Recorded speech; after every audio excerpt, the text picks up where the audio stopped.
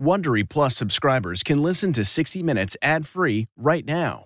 Join Wondery Plus in the Wondery app or on Apple Podcasts. This spring, if you'd rather spend time enjoying your lawn instead of trying to keep it alive, there's good news. True Green is the easiest and most affordable way to get a beautiful lawn. All you have to do is water and mow, and they'll do the rest. Weed control, fertilization, aeration, and even some things you might not even think of. They'll do all of it, while you can do literally anything else. With True Green, you can have your lawn looking as good as a putting green. That's not hyperbole. True Green is the official lawn care treatment provider of the PGA Tour. True Green offers a satisfaction guarantee, and they have a verified best price promise, which guarantees you the lowest price with no compromise on quality. You do you. Let True Green do your lawn care. Visit TrueGreen.com to get the best lawn at the best price with the best people guaranteed. If I asked you how many subscriptions you have, would you be able to list all of them and how much you're paying? If you would have asked me this question before I started using Rocket Money, I would have said yes, but let me tell you, I would have been so wrong. I can't believe how many I had and all the money I was wasting. Rocket Money is a personal finance app that finds and cancels your unwanted subscriptions, monitors your spending, and helps lower your bills. Rocket Money has over 5 million users and has helped save its members an average of $720 a year with over 500 million in canceled subscriptions. Stop wasting money on things you don't use. Cancel your unwanted subscriptions by going to rocketmoney.com/Wondery. That's rocketmoney.com/Wondery. rocketmoney.com/Wondery.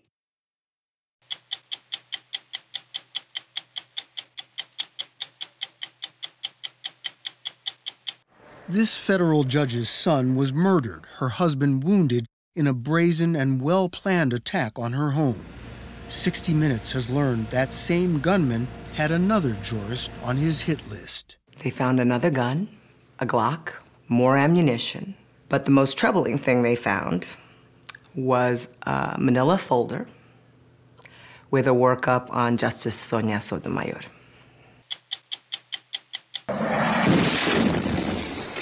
Who holds those responsible for war crimes accountable? In Syria, it's often civilians who have bravely defied a sadistic dictator and the 21st century's worst atrocities. As you'll hear tonight, they have risked their lives to tell the stories of the men, women, and children who continue to be murdered by their own government. Democracy has prevailed. A month after Joe Biden was inaugurated, the QAnon movement finds itself at a moment of truth. Where we go one, we go all. Their prophecy of President Trump vanquishing his enemies in an apocalyptic reckoning didn't materialize. Stop the steal! Stop the steal! Joe Biden gets sworn in, and you started seeing chatter online. I've been conned. This has all been a scam. I'm Leslie Stahl. I'm Bill Whitaker. I'm Anderson Cooper. I'm Nora O'Donnell. I'm Scott Pelley. Those stories and more tonight on 60 Minutes. This episode is brought in part to you by Audible, your go-to destination for thrilling audio entertainment.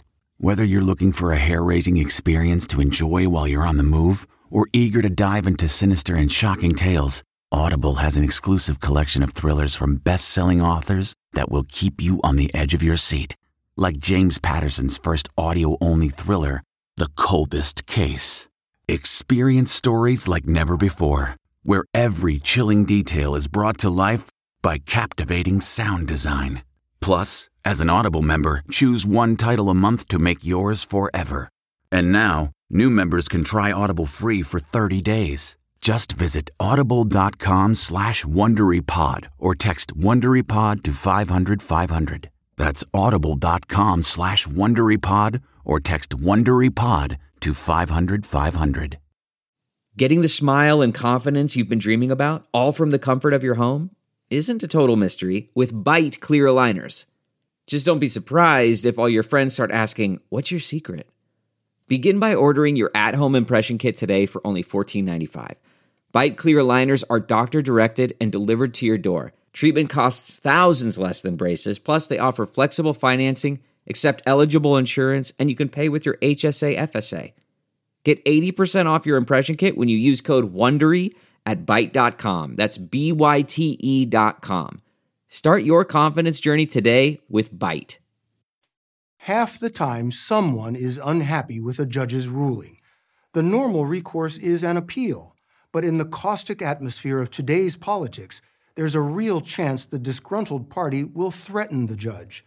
In the last 5 years, threats of federal judges have jumped 400% to more than 4,000 last year, many of them death threats, sometimes ending in violence. Now, judges are breaking with tradition and publicly calling on lawmakers to provide more protection. One of the strongest voices is federal Judge Esther Salas. This past July, she was at home in New Jersey, in the basement with her son Daniel, cleaning up after his 20th birthday party, when a man, disguised as a FedEx driver, pulled up outside. Danny turned around and he said, "Let's keep talking. I love talking to you, Mom." And it was at that exact moment that the doorbell rang. And before I could stop him, he just shot up the stairs. The next thing I hear is boom. It just sounded like a mini bomb. And then I hear, "No!" And then I hear boom, boom, boom. And I just screamed, "What is happening?" When I got upstairs, it was something no mother should ever see. Daniel lying bleeding by the door. Mark, her husband, on his knees, holding his side. Daniel was barely clinging to life. I didn't even know what to do. I remember picking up his shirt and seeing the bullet hole. You know, we were screaming, "Daniel, hold on, and don't leave us." And then I just, as I think about that day, I realized I was watching my only child fade away. Daniel died on the way to the hospital. Mark is lucky to be alive. How seriously injured was he? Mark was shot 3 times, in the right chest, the left abdomen, in the arm. A close-knit family, they called themselves the Three Musketeers. Judge Salas told us Daniel, a college sophomore, was the center of their universe. From his wounds, the FBI said it appeared Daniel had tried to block the gunman. When did you realize that the attack was meant for you? It wasn't until the FBI debriefings, they've looked at this case inside and out, tell me, "Ma'am, you were the target. He wanted to get you." The shooter was Roy Den Hollander, a 72-year-old lawyer. He harbored deep hatred for women and left behind a bitter manifesto. He accused Judge Salas of being, quote, "a lazy Latina," dragging her feet on his lawsuit. Police found his body the next day. He had shot himself. The FBI discovered he had killed another lawyer a week before. Then he went hunting for Judge Salas. He knew obviously where I lived. He knew my routes to work. He knew the church we attended. He had Daniel's school. He knew baseball games. Just a complete workup on me and my family. The information that he got, all from legal sources? All open sources, they call it. We met Judge Salas outside her home 6 months after Daniel's murder. She told us her husband needs additional surgery. The house has been sold. 20 years of wonderful memories, she told us, and one that's excruciating. We are living every parent's worst nightmare. Making preparations to bury our only child, Daniel. Last August, in a highly unusual move for a federal judge, Judge Salas made a personal plea to lawmakers on YouTube. We may not be able to stop something like this from happening again, but we can make it hard for those who target us to track us down. Since Daniel's funeral, Judge Salas has become a crusader for federal legislation to scrub judges' personal information from the internet. Her mission became more urgent when the FBI discovered a second locker in New Jersey belonging to her son's killer. What did they find? What was in the locker? They found another gun, a Glock, more ammunition. But the most troubling thing they found was a manila folder with a workup on Justice Sonia Sotomayor. Supreme Court Justice Sotomayor. Yes. Chilling. What do you think when you find that a Supreme Court justice was on his list? More than on his list, on his sites. They had her favorite restaurants, where she worked out, her friends. Tonight is the first time that plot has been revealed. Who knows what could have happened? But we need to understand that judges are at risk. We need to understand that we put ourselves in great danger every day for doing our jobs. This fact has to wake us up. As the first Hispanic woman to serve as a district court judge, Judge Salas told us she never dreamed she'd be putting her family in harm's way when she was sworn in 2011. The last judicial security upgrade was 15 years ago, after Chicago Judge Joan Lefkow came home one night and found her husband and mother shot dead by a disgruntled plaintiff. The new legislation to be taken up by the Senate is seeking more than $250 million for home security and 1,000 more deputy marshals. It would erase a long list of personal data online, such as a home address, driver's license, and property tax records. You chose to be a judge, and in becoming a public person, don't you have to give up some of your personal details for the sake of accountability? you're right. I did choose to become a public servant. And if anyone has a problem with what I've ruled in a particular case, they can appeal. If anyone is upset, the courthouse address, it's known to everyone. Come to the courthouse. But why do you need to come to my house? We can't show you, but U.S. Marshals now provide round-the-clock security for Judge Salas. She told us judges are increasingly threatened online. Last year, there were 4,200 threats against federal judges. She read us a few of those. We, quote, must start killing these corrupt politicians and judges and their families, end quote. Another one. The judge is a traitor and has a death sentence. And this is since the death of Daniel. Since Daniel's murder in this very house. One other one, just in Mississippi, quote, I will kill you. I just want to get the gun and come down there and blow all their brains out. State of Washington versus Donald J. Trump. But perhaps no judge in the country has felt the heat of online threats more than senior U.S. District Judge James Robart. No hate, no fear. Everyone is welcome here. Emotions were already running high when Judge Robart temporarily blocked former President Trump's first travel ban, barring some Muslim travelers. Critics posted his home phone and address online, but nothing prepared him for the tsunami of hate when President Trump used his Twitter bully pulpit to scorn him as a so-called judge. When you call someone a so-called judge, what you do is you attack the judiciary. You may not even have wanted to convey that message, but that's the message which your 40 million Twitter followers took down, which was you were never authorized to issue this decision. Death threats flooded in. Then President Trump tweeted again. If I recall, he also said to blame you if there should be a terrorist attack on the country. People took that as somehow I was giving permission for their families to be endangered. And then the tone for a number of the messages turned into, you must be stopped. What did you think about that when the president attacks you? I thought he had a right to attack my decision.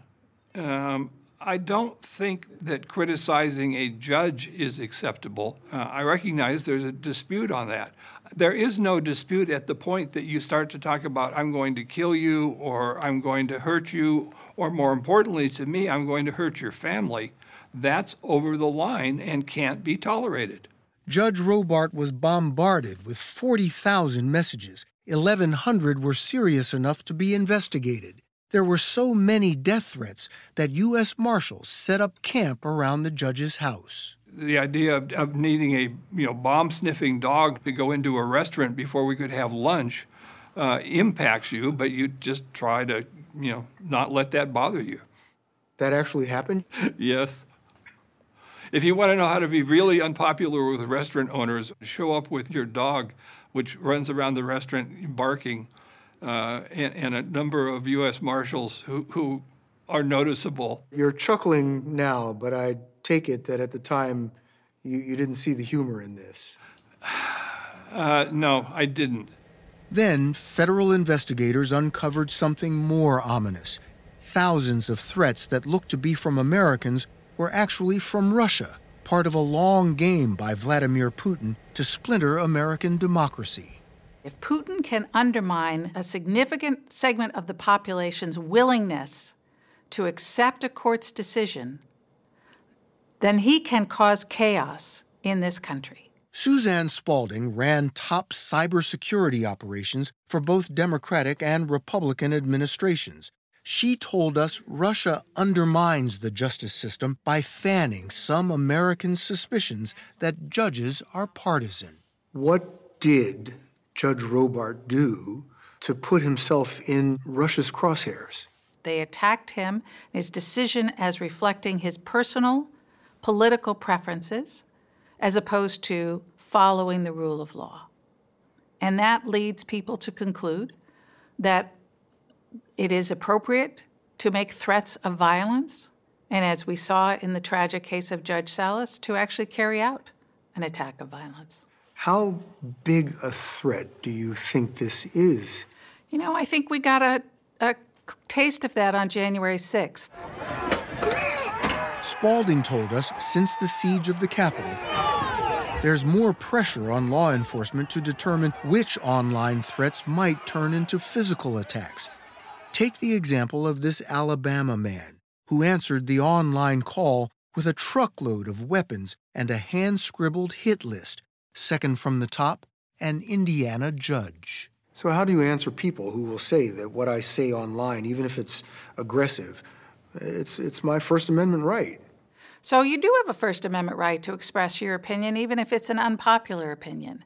But threats of violence, incitement to violence, those are things that law enforcement can legitimately look into, particularly when it's against our public servants. Judge Salas lives with those threats.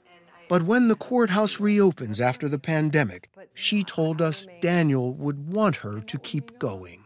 Will you be concerned when you re-enter this courtroom? We're changed forever. Mark and I are different people today, sadly. But as far as what I do on the bench, no, that's not going to change. I'm not going to let Mr. Hollander take that away from me. My integrity, my work ethic, and my pride. No, he won't take that.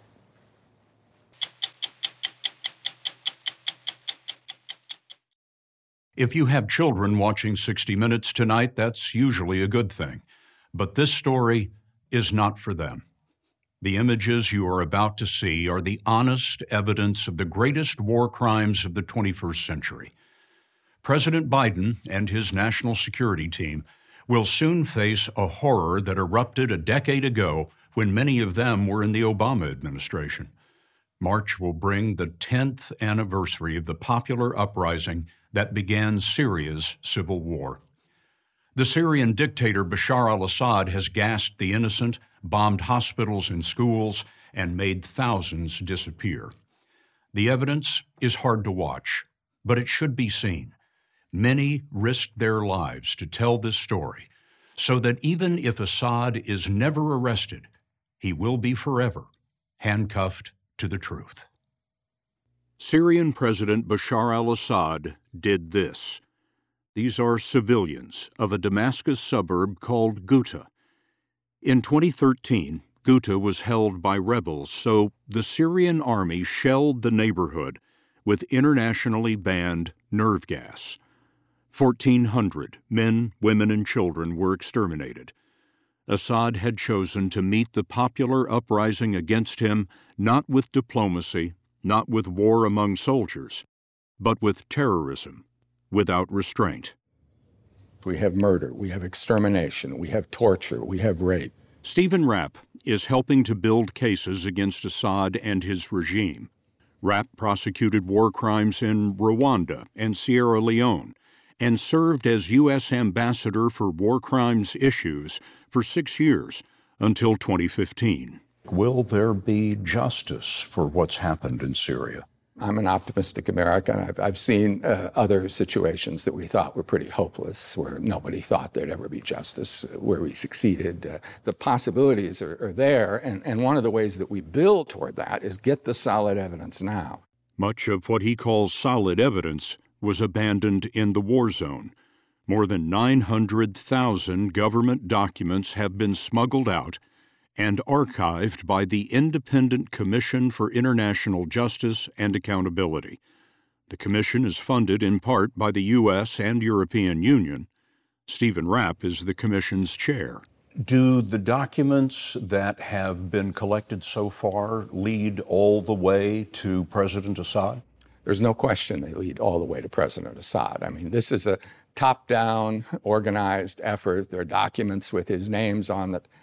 Clearly, he organizes this strategy. Then we see orders down through the system to pick people up. We see reports back. We see reports back about, well, we've got a real problem here. There are too many corpses stacking up. Among the corpses is Ahmad al-Musalmani, a 14-year-old who was last seen on a bus headed to his mother's funeral. His family told Human Rights Watch that Assad's military stopped the bus and found a protest song on Ahmad's phone. His family next saw his face 2 years later when this image of his tortured body was smuggled out by the man concealed in the blue windbreaker. Our job became solely to take photographs of the bodies of dead human beings that had been tortured to death or killed in the different intelligence branches. The photographer's alias is Caesar. He was in the military. The military. We spoke to him with the translation help of Muaz Mustafa of the Syrian Emergency Task Force, which works to protect civilians. Caesar had been a military photographer for 13 years. In 2011, he was ordered to make a record at morgues that received the dead from Assad's secret prisons. We added a masking effect because his images are too horrific for television. The reality of what he saw broke Caesar's allegiance to the regime. To protect Caesar's identity, these are his words in Mustafa's voice. It was very clear that they were tortured, not tortured for a day or two, tortured for many, many long months. They were emaciated bodies, purely skeletons. There were people, most of them had their eyes gouged out. There was electrocution. You could tell by the dark spots on their body that was used there. There was utilization of knives and also big cables and belts that was used to beat them. And so we could see every type of torture on the bodies of these individuals. Every type of torture, but the depravity of the gouged eyes leaves to the imagination how maiming was calculated to coerce information. By 2013, the bodies overflowed the morgues and spilled across a parking garage at this military hospital. When I would take photographs, I would think, how can this government be capable of doing this to its own people?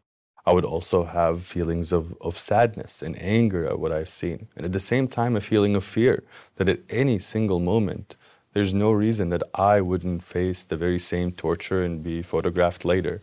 How did you get the photographs out? Every single day, I would get on the computer. I would use a flash drive to get all of the photographs that were taken that day, load them onto the flash drive, and then in a secret and risky way, go out from work and reach a close friend of mine, Sammy, who would then take the flash drive and upload the flash drive on a daily basis onto his personal computer. This is Caesar's friend, Sammy, also an alias. For more than 2 years, he uploaded the daily flash drives smuggled by Caesar. We interviewed Sammy again with the help of Muaz Mustafa. It was a responsibility upon us, upon Caesar and I, a responsibility to the Syrian people to be able to show them, prove to them, let them know what has been the fate of their loved ones. I remember I had a neighbor and her son was a friend of mine. And I was looking at his photograph in one of the flash drives that Caesar had brought to me that day. And I remember every single day that mother would go back to the intelligence branch asking about her son, asking any information about him. And I couldn't even tell her the truth because we didn't want to be exposed as we were doing this documentation. This is victim 9,700. That's right. Sami pointed out the irony of police-state bureaucracy, Arabic numerals which one day may be a treasure for prosecutors. We blurred the numbers to protect the families of the dead. With each body, there's usually 3 numbers associated with it written on different parts of their bodies. The first being the number of the detainee. The second is the number of the intelligence branch that tortured that individual to death. And the third number was given by the doctor, which was a sequential number signifying which number of dead body he or she was. You would think that the regime would want to hide all of these things. People are basically covering their backside, following the procedures, and people will follow those procedures at peril of getting in trouble. But in the process of doing it, they're creating some of the strongest evidence that any of us who prosecuted crimes here or elsewhere have ever seen. How do we know that Caesar's photographs are authentic and actually do show what they purport to show? Well, our own FBI verified the metadata and determined that everything was rock solid, that a whole group of photos represented real people and real events. The FBI analyzed Caesar's images. In the 242 pictures it sampled, the FBI says the image files exhibit no artifacts or inconsistencies. One prisoner Caesar did not photograph is this man, who goes by the alias Ali. He was imprisoned because of the place of his birth. Where were you born? In Columbus, Ohio. But you moved to Syria as a child? Correct. In 2012, on a trip from the U.S., Ali flew to Damascus. It was the second year of the war. He never made it out of the airport. His U.S. passport was a ticket to an underground prison. One of the high-ranked intelligence officers told me, "We don't care if you are American. We can kill you. We can keep you detained forever." 3 weeks of interrogation seemed like forever. He told us his feet were beaten with plastic pipe until he couldn't stand. Others, he said, were suspended on a wall by handcuffs and doused with boiling water. But the worst for him was a prisoner he never saw. Ali overheard an interrogation, a boy, judging from the screams. That night, I heard a child between 12 and 13 years old screaming, "Mama, please help me out from the hell." When he screamed, it's just after I pour water. And then I can hear the whipping and hitting by like plastic pipe or like something like that. As capriciously as he was taken, Ali was released to his family, who hadn't known for 23 days why he never showed up at baggage claim. Torture is one of many war crimes committed by Bashar al-Assad's regime. In 2017, we visited a bombed hospital. Thousands of medical facilities, schools, and neighborhoods have been leveled by Assad and his ally, Russia. Assad has used banned chemical weapons more than 300 times, according to an investigation by the Global Public Policy Institute.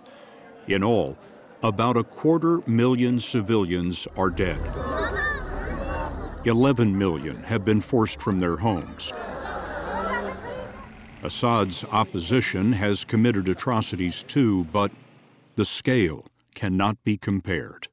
I did all of this. I risked my life and the lives of my family in order to show and to expose to the entire world the true face of this dictatorship of the Assad regime.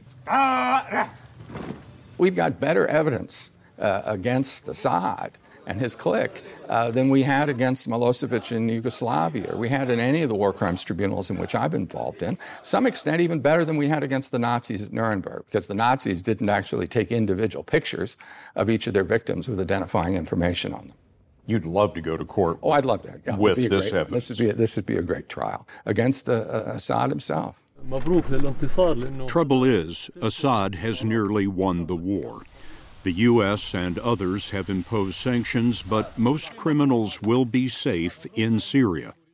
The UN tried to refer Syria to the International Criminal Court, but that was vetoed by Russia and China.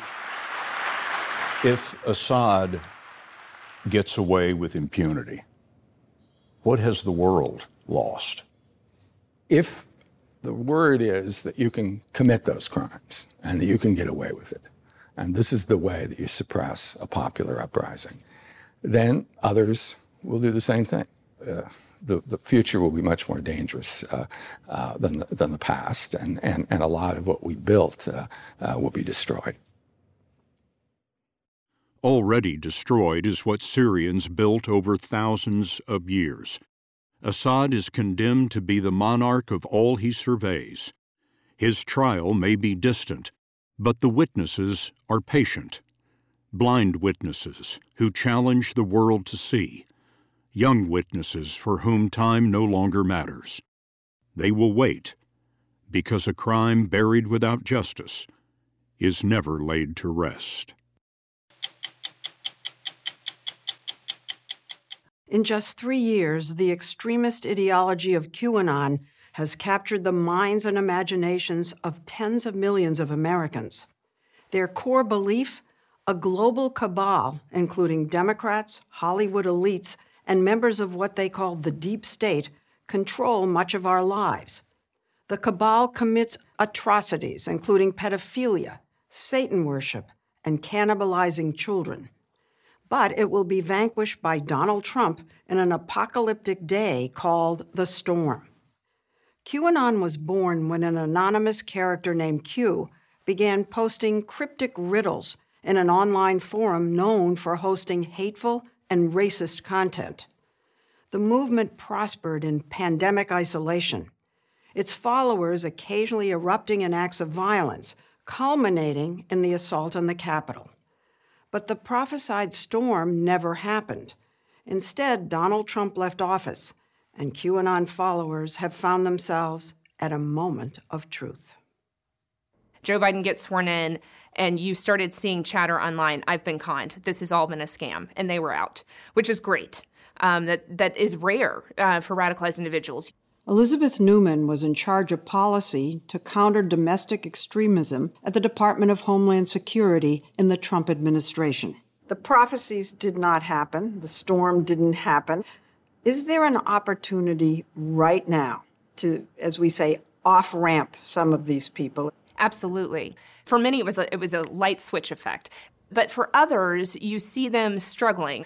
They're trying to make sense of it. And so they're very vulnerable right now. They're vulnerable to being convinced about some of these newer theories. There's a new one that March 4th is the day that President Trump is going to return and he's going to be president again. If we're at a moment where some of these people are disillusioned and maybe open to new ideas, are far-right extremists, white supremacists, even neo-Nazis, jumping in to this breach right now and trying to peel them off and radicalize them even more? Yes, they see opportunity. They have been posting guides on how to approach a disheartened QAnon adherent, making clear that you don't want to make fun of their ideology, you don't want to be too direct about your white supremacist views, you want to be empathetic. Newman resigned in April because, she says, President Trump kept pouring fuel on the rising threat of homegrown extremism. At Homeland Security, when you were there, was QAnon on your radar as a threat? The general consensus at that time period was it could be a low-level policing concern because we had a few incidents of people conducting violence, but by and large, its ideology is not one that promotes violence, at least at that time. What shifted? What turned QAnon into a more violent kind of conspiracy group? It didn't become a violence problem until Donald Trump lost the election. And then they felt like, oh, well, we better fix that because otherwise Donald Trump can't fix this other big problem of the deep state. And we are going to take out the deep state. QAnon supporters charged into battle with the crowd storming the Capitol on January 6th. Some were easy to spot with their Q signs and Q chants.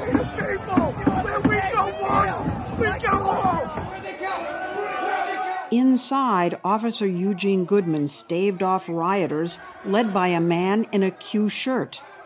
Ashley Babbitt, killed at the Capitol, had previously tweeted a picture of herself in a Q tank top. And then there's the now famous Q shaman. Nearly 1 in 10 of those arrested had a QAnon connection. Stop the steal! Stop the steal! And like the movement overall, they were men and women, often older.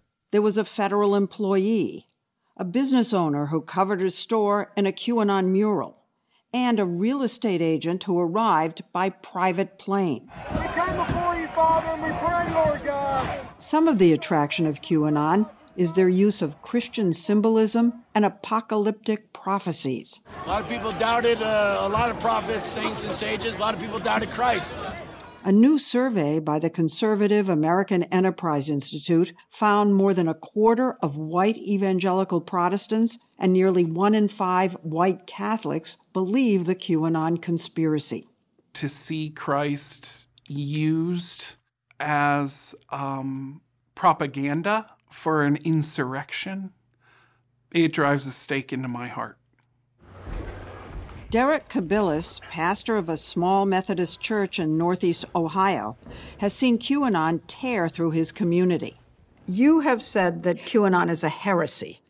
A heresy is something that is corrosive to the human soul. When you see the obsession and the paranoia that it inspires, it's hard to call it anything else. Well, thank you guys for coming out. For nearly a year now, due to COVID, he's had to hold Sunday services in his church's parking lot. In this hour of worship, preaching from a makeshift hut into parishioners' car radios. Terrible rabbit holes of conspiracy. He says most of them appreciate his speaking up, but not all. I think we may have had a couple folks that have probably left the congregation. Because of that? Yeah, there are churches in the area that won't challenge conspiratorial thinking. Is the church helping to spread QAnon's ideas? Unfortunately, in some places, yeah. Unbelievably, I think there are some pastors that promote QAnon. The numbers of QAnon followers swelled during the pandemic when people were isolated at home. The pandemic was creating this angst, and it was driving people to extremist ideas. Did DHS drop the ball on QAnon? It's a tough question. I think we really just didn't understand what was happening as it was happening. QAnon was spreading under their noses in posts, memes, and videos on Facebook, Twitter, and YouTube. A lot of women were roped in by appeals to rescue supposedly cannibalized children, and through unexpected ways, like popular yoga accounts on Instagram. The spread was also aided by then-President Trump. Well, I don't know much about the movement other than I understand they like me very much. Actually, he shared content from QAnon Twitter accounts over 300 times. It wasn't till October that several social media sites began aggressively banning or deplatforming QAnon content. If your motive is to sort of lure these people away from QAnon, does deplatforming help? It does help, and that's part of the big lessons out of 2020. The deplatforming didn't happen soon enough. It came too late in the game, and in part because quite frankly, we've never seen anything like this. We've never seen what is largely just almost like a game, this fantasy-like game of what ifs, and literally it's like people deducing clues and like, if the president said these two words in his speech today, and I think he's referring to this conspiracy theory, it feels very much like a game for most participants. For example, on a QAnon forum, the president was asked to work in the phrase tip-top, and lo and behold, tip-top shape. Well, they had a messianic figure in a place of power that was responding to their cues. At least that's what QAnon supporters believed, says Joel Finkelstein, director of NCRI, an organization at Rutgers University monitoring online misinformation. Is QAnon based on a game? Is it a game? QAnon doesn't describe itself as a game, but it has all the hallmarks of being an alternative reality game. They're solving riddles. Exactly. The problem is that over time, they started calling themselves Q Army. So we saw a growth in militarization in the organization. Revolutionary ideas started taking over QAnon. The ideas of political revolt started growing within the organization. And that became a part of the game. What's happening now? The storm didn't happen. Where is QAnon today? Now they've been rebranded. It's morphing and doubling down on conspiracies. It can cause things like autism. About COVID vaccines and masks. Finkelstein says it makes sense for them to be anti-vax. If the pandemic ends, and if enough people get vaccinated and we have herd immunity, will this thing begin to shrivel? Well, it's funny you mentioned that. Doesn't that make sense for why the new target of the conspiracies is the vaccine? Because that's exactly what gives the extremist powers, Leslie. You're saying they need the pandemic, they need the eyeballs spending 12 and more hours a day. And if we can get rid of this pandemic and isolation and quarantine, then are you suggesting the oxygen is depleted? That is the oxygen. But the end of the pandemic is far off. And in the meantime, families are being torn apart by QAnon. On Reddit, we found a group of over 100,000 friends and family sharing horror stories of losing loved ones, while on another site, we saw believers posting that their severed family ties because of QAnon is proof of their moral superiority. Nate, a school psychologist in Minnesota, watched in pain as QAnon gripped his 70-year-old mother. Would you go so far as to say that your mother's detached from reality? As of late, I would. She's not a crazy person. She's a very bright person.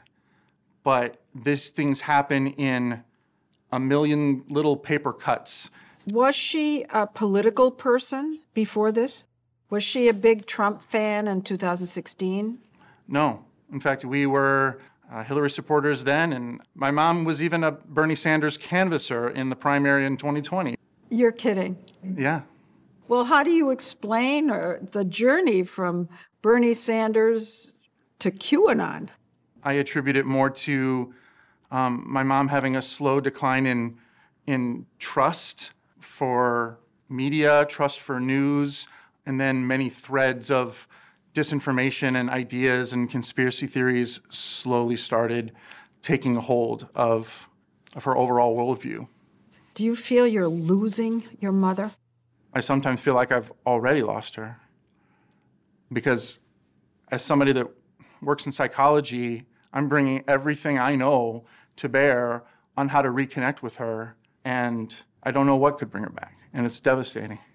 We can show them that there's a whole world of purpose and meaning outside of those lies.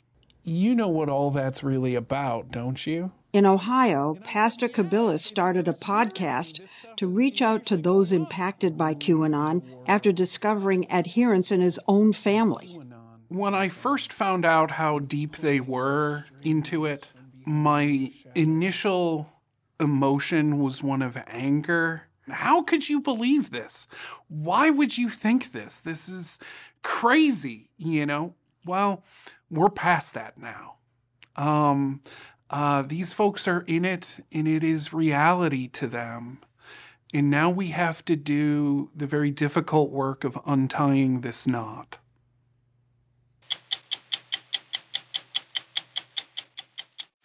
You can host the best backyard barbecue when you find a professional on Angie to make your backyard the best around. Connect with skilled professionals to get all your home projects done well. Inside to outside, repairs to renovations. Get started on the Angie app or visit Angie.com today. You can do this when you Angie that. That's not just the sound of that first sip of Morning Joe. It's the sound of someone shopping for a car on Carvana from the comfort of home. That's a good blend. It's time to take it easy, like answering some easy questions to get pre-qualified for a car in minutes. Talk about starting the morning right. Just like customizing your terms so your car fits your budget. Visit Carvana.com or download the app to experience car shopping the way it should be. Convenient, comfortable. Now an update on a story we called the Lincoln Project. Last October, we reported how veteran Republican strategists and ad makers, outraged with then President Trump, trained their skills against the incumbent president and his Senate supporters. Now the Lincoln Project has been beset with scandal and controversy. John Weaver, one of the project's founders who appeared in our story, has been accused of sending unwanted, inappropriate sexual texts to more than 20 men, some of them on the Lincoln Project staff. John Weaver has left the organization. Several other founders have left as well, amid accusations that they knew about Weaver's harassment. I'm Leslie Stahl. We'll be back next week with another edition of 60 Minutes. If you like 60 Minutes, you can listen early and ad-free right now by joining Wondery Plus in the Wondery app or on Apple Podcasts. Prime members can listen ad-free on Amazon Music. Before you go, tell us about yourself by filling out a short survey at Wondery.com/survey. Support for this podcast and the following message come from Corient. Corient provides wealth management services centered around you. They focus on exceeding your expectations and simplifying your life. Corient has been helping high achievers just like you enjoy their lives more fully, preserve their wealth, and provide for the people, causes, and communities they care about. As one of the largest integrated fee-only registered investment advisors in the U.S., Corient has deeply experienced teams in 23 strategic locations. Corient has extensive knowledge spanning the full spectrum of planning, investing, lending, and money management disciplines. Leverage Corient's exclusive network of experts to craft custom solutions designed to help you reach your financial goals, no matter how complex they may be. Real wealth requires real solutions. For more information, connect with a wealth advisor today at Corient.com. That's Corient.com. Corient.com. Get one of the most successful broadcasts in television history on your schedule with the 60 Minutes Podcast. Hard-hitting investigative reports, news, and culture maker interviews, and in-depth profiles are waiting for you in every episode. Listen to 60 Minutes ad-free on Wondery Plus.